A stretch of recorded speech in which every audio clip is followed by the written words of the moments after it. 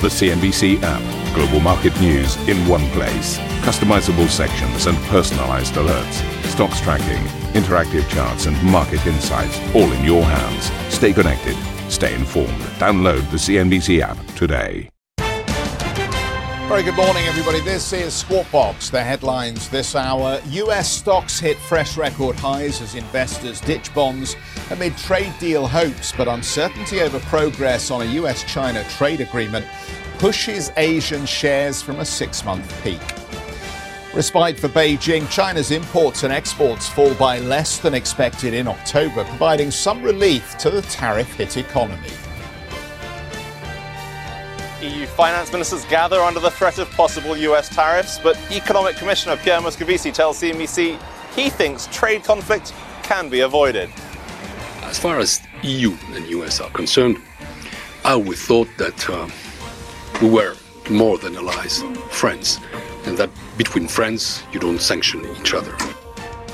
Disney beats fourth quarter earnings expectations, sending shares higher in after-hours trade. In an exclusive interview with CNBC, the CEO, Bob Iger, talks up deals for Disney Plus just days before its launch. We're pleased to announce today a deal with Amazon. We have deals with Apple, we have deals with Samsung, with Microsoft, with LG, with Google. So significant progress in terms of distribution deals. And NBC News learns that the former New York City mayor and vocal Trump critic Michael Bloomberg is preparing to enter the 2020 Democratic presidential race, but apparently hasn't yet made the final decision.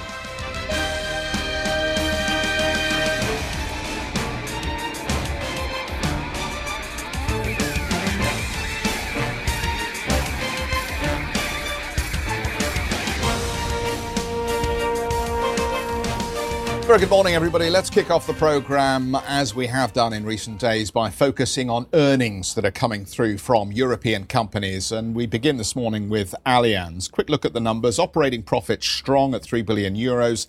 Net income attributable to shareholders up a more modest 0.6% to 1.9 billion euros.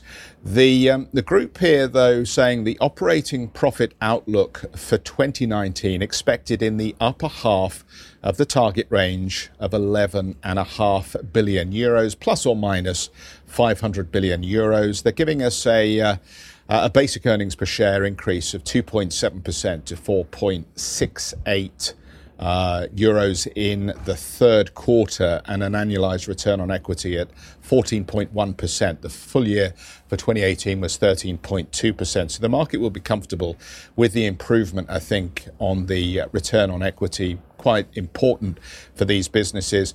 We always look at the combined ratio when it comes to companies that have a strong insurance element. The combined ratio up 1.2 percentage points to 94.3% in the third quarter compared to a year earlier period. And of course, anything below 100 is profitable business for the insurance segment. So 94.3% in the third quarter of 2019 vis-a-vis the year ago period. A jump in assets under management, an all-time high of 2,280 billion euros here. Third quarter revenue, 33.4 billion. And I think the headline message here, strong internal revenue growth, strong operating profit. Again, another indication that there are sectors of the financial economy in Europe that are beginning to look more interesting. I'm glad we've got Scott Teal coming up in a few moments' time.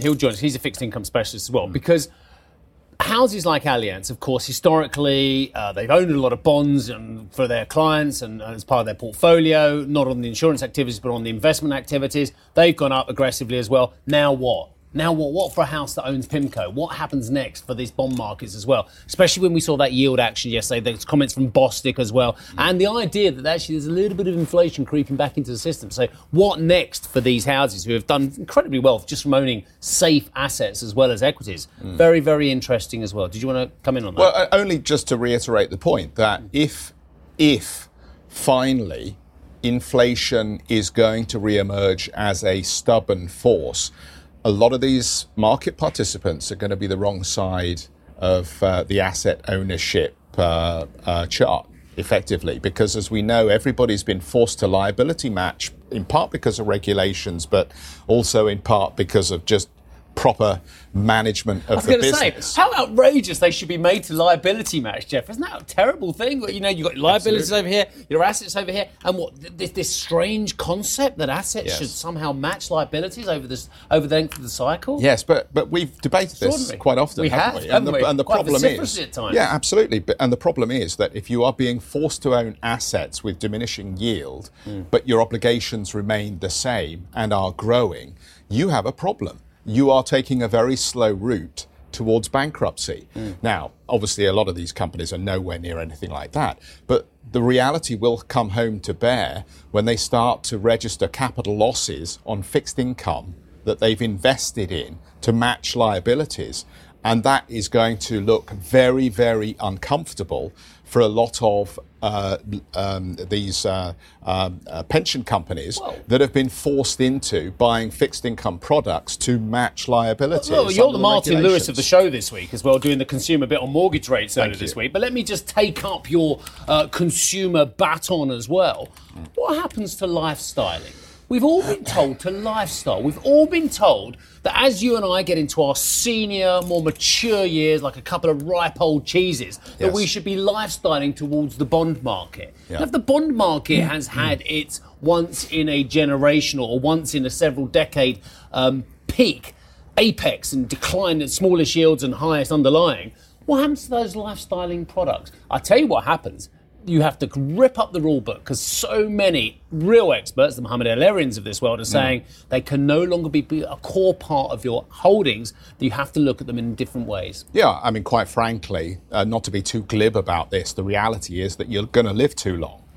Right? We're all going to live too long. I'm living hard and fast, assuming that we hit 65 and we have another 30 years on top of that, there is a real challenge. And the classic approach, as you say, has been to lifestyle, is to move yourself out of equities into bonds and products that give you a fixed return over the duration of your life. But if you do that at a moment where bonds are actually going to suffer capital loss because yields are going to rise here because inflation is coming back, oh boy, you've got a real problem.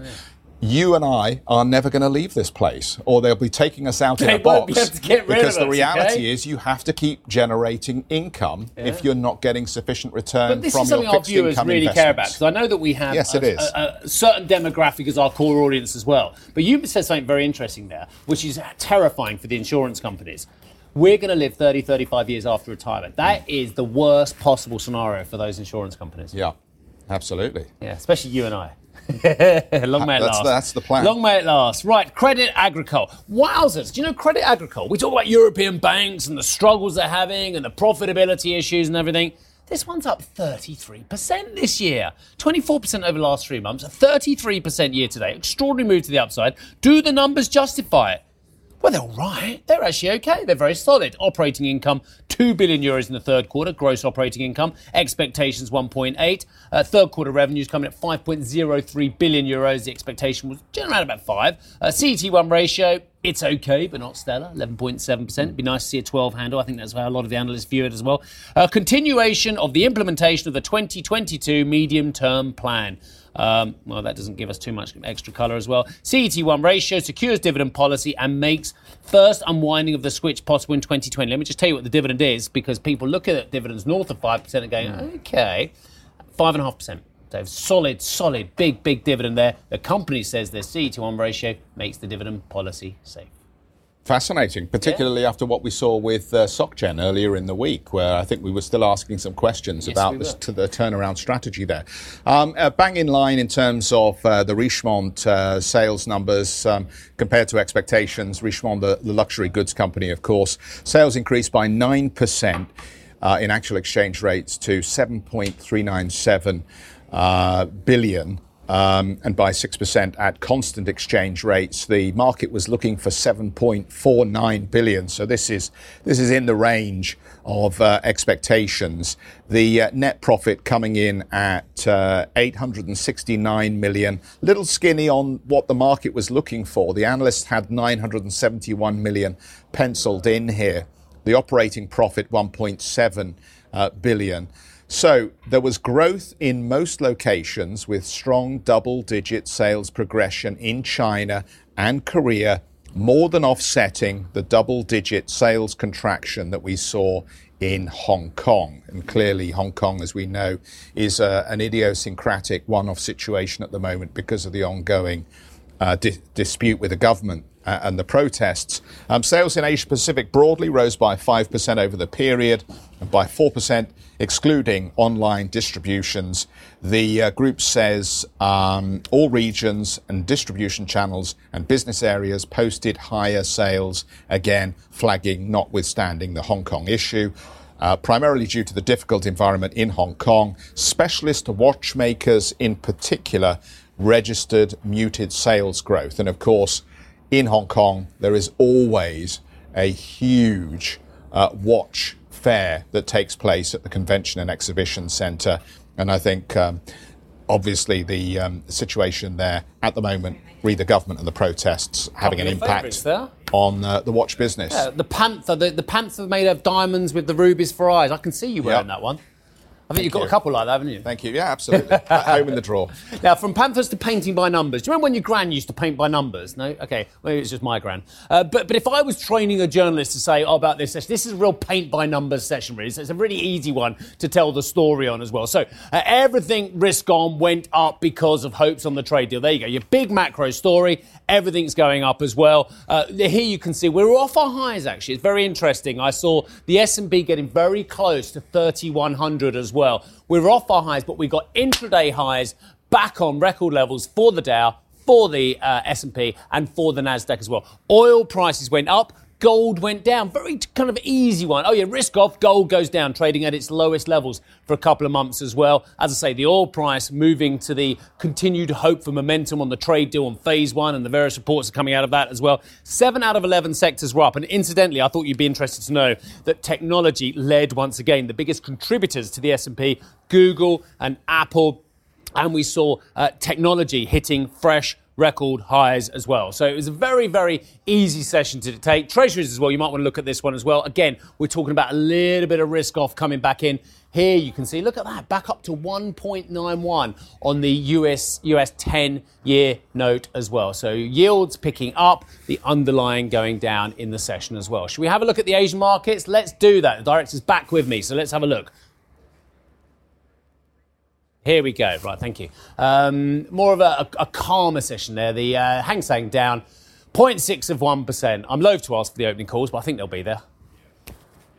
Yeah, well done, guys. Oh, look, cool. Quite a significant bit lower. And that's, as I say, because when we had the S&P levels, the European market closed, we were trading near the highest levels, and then we just tailed off a bit. So that's a little bit of what we're seeing here as well. But the aforementioned Forex expert, I beg your pardon, fixed income expert, has joined our desk as well. So we'll be taking him in a second. Yes, we will. Scott Teal is here with us. He's settling himself in. You got a cup of tea? You okay? Oh, okay.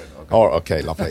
I haven't got one though. Actually, if the team's sorry, I was a bit late getting you one. Let's move on. No. Somebody kind from the gallery will probably help out in just a minute.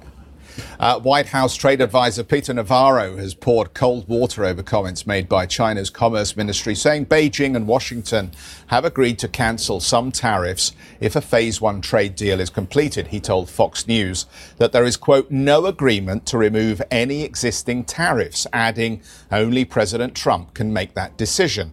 A US official appeared to confirm the rollback, telling Reuters it would be part of the agreement. Meanwhile, China's imports and exports fell less than expected in October, in a welcome respite for Beijing, which continues to feel the effects of the additional US tariffs imposed in September.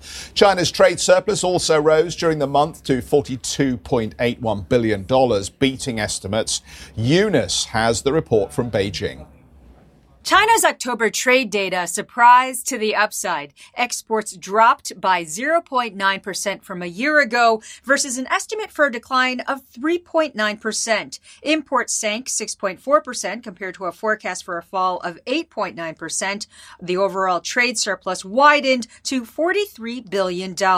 Looking ahead, analysts believe that subdued global growth will continue to weigh on exports, even if the U.S. and China pull off a phase one trade deal. U.S. and Chinese officials have both said they have discussed phasing out tariffs. The Commerce Ministry says for a phase one trade deal to close, at least some additional tariffs have to go. Beijing wants the tariffs to be lifted at the same time by the same amount, though how much could be negotiated. The time and place of a deal signing has yet to be decided. However, it appears that there's an internal conflict within the White House about whether the U.S. should roll back tariffs for China. Opponents fear the U.S. could lose leverage in the trade negotiations. Even so, a White House spokesperson told Fox News that the Trump administration is still very, very optimistic that a trade deal could be reached with China soon. Eunice Yoon, CNBC Business News, Beijing. Eunice, thank you. Scott Teal is with us then, Chief Fixed Income Strategist at BlackRock Investment Institute. Scott, something's clearly going on here with the markets. In recent weeks, we've seen this inflection, it seems to me, where the markets become much more focused on the risk of growth weakening, the response we've seen from central banks, but also the prospect of wages rising and driving a turn in inflation expectations. Is this real, or is this a temporary phenomenon? Well, I think there's two things in the market. One has been obviously the release of geopolitical tension, right? The comments just made a minute ago about the negotiations between the U.S. and China have obviously had a positive impact on risk assets and had a very negative impact on risk-free assets like government bonds in particular. Also, I think the fact that the no-deal Brexit has been pushed to the side in the election cycle, et cetera, that also relieves some geopolitical tension. But I think more underlying and more fundamental in the economy is this idea that the U.S. consumer has really yet to roll over, right? In other words, we've looked at the impact that the trade has had on, let's say, manufacturing, on trade. But when we look at the impact on consumer, it's still relatively positive, right? Look at the average hourly earnings, 3% year on year. The employment picture much stronger, even the last data set. Economic growth at 1.9%. So there's this kind of two-pronged, I think, thing going on here. Two-pronged impact on the bond market. One is geopolitical risk is lessening. Again, hard to tell how real that is. And then the second is that this kind of the imminent recession seems to be fading in the market narrative. And yet corporate earnings are not necessarily improving at this stage. In fact, if anything, we've been distracted by looking at these geopolitical issues from really focusing down on corporate earnings, corporate profitability, and corporate margins. And while we seem to have just about, I would say we've sort of stepped over the lower expectations that companies have given us, it doesn't feel as though the corporate environment is very robust at the moment. I mean, this is what we talked about actually last time I was on the show. We were talking about right before earnings season. We're talking about this idea that expectations, as they generally do in a cycle, were beaten so down for earnings as we came into the season that to modestly outperform or to be inconsistent with that wasn't a very high hurdle. At the same time, I think if you look at the corporate dynamics, particularly as it relates to, let's say, corporate debt or to high yield or to bank loans, the funding, availability is still very positive. Financial conditions still incredibly easy. So from a debt holder perspective, it still looks attractive despite, the recent rate sell-off, which obviously has impacted corporate rates, but not as much as government bond yields. That's the smart narrative. What about the layman's narrative as well? No, I'm always looking for the layman. I'm the resident layman at CNBC. And actually, as opposed to Lehman's, it's that time of year. And this time of year, people try and put a bit of money back on the table because they think there's going to be a Santa rally, because they think there's going to be a seasonal rally as well. So everything you just said was, total makes sense. Right. Is there also another narrative? It's just the time of year where people try and put money back to work. Well, it's interesting, right? If we look at the one-year numbers, this is very funny that you say that, because the one-year numbers on the bond market in particular capture the shift in Fed sentiment from the end of December of last year, right? It's recent memory, relatively recent memory.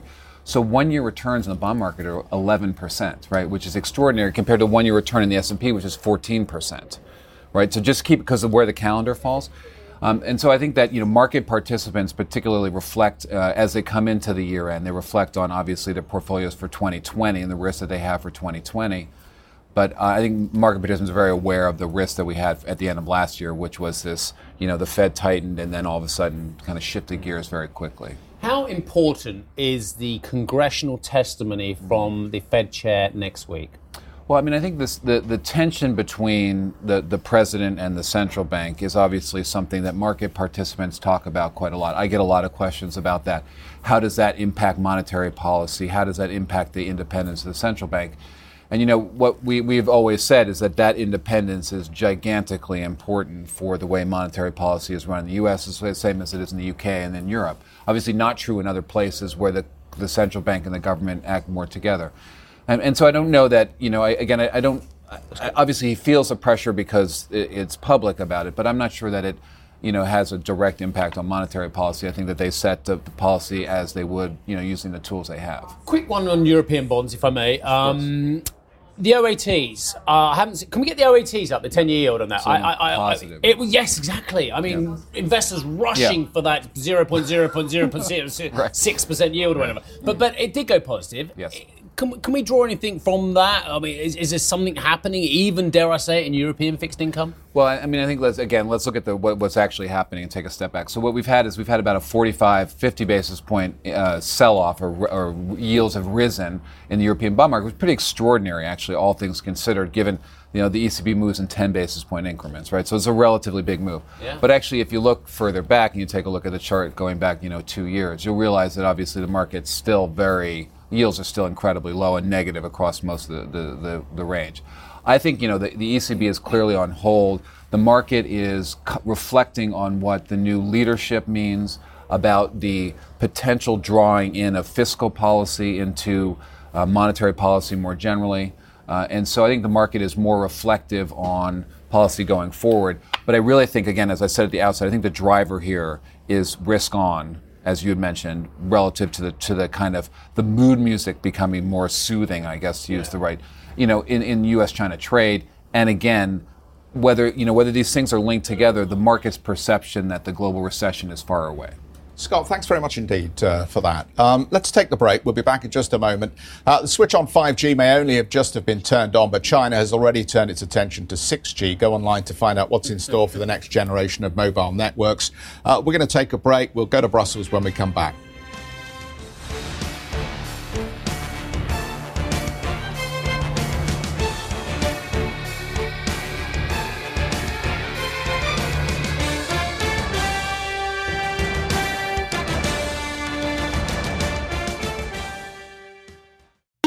A CNBC signature event.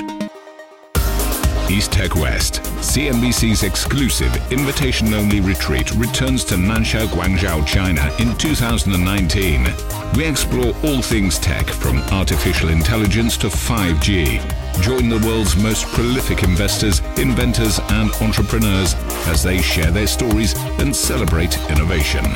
Visit easttechwest.com for an application to attend.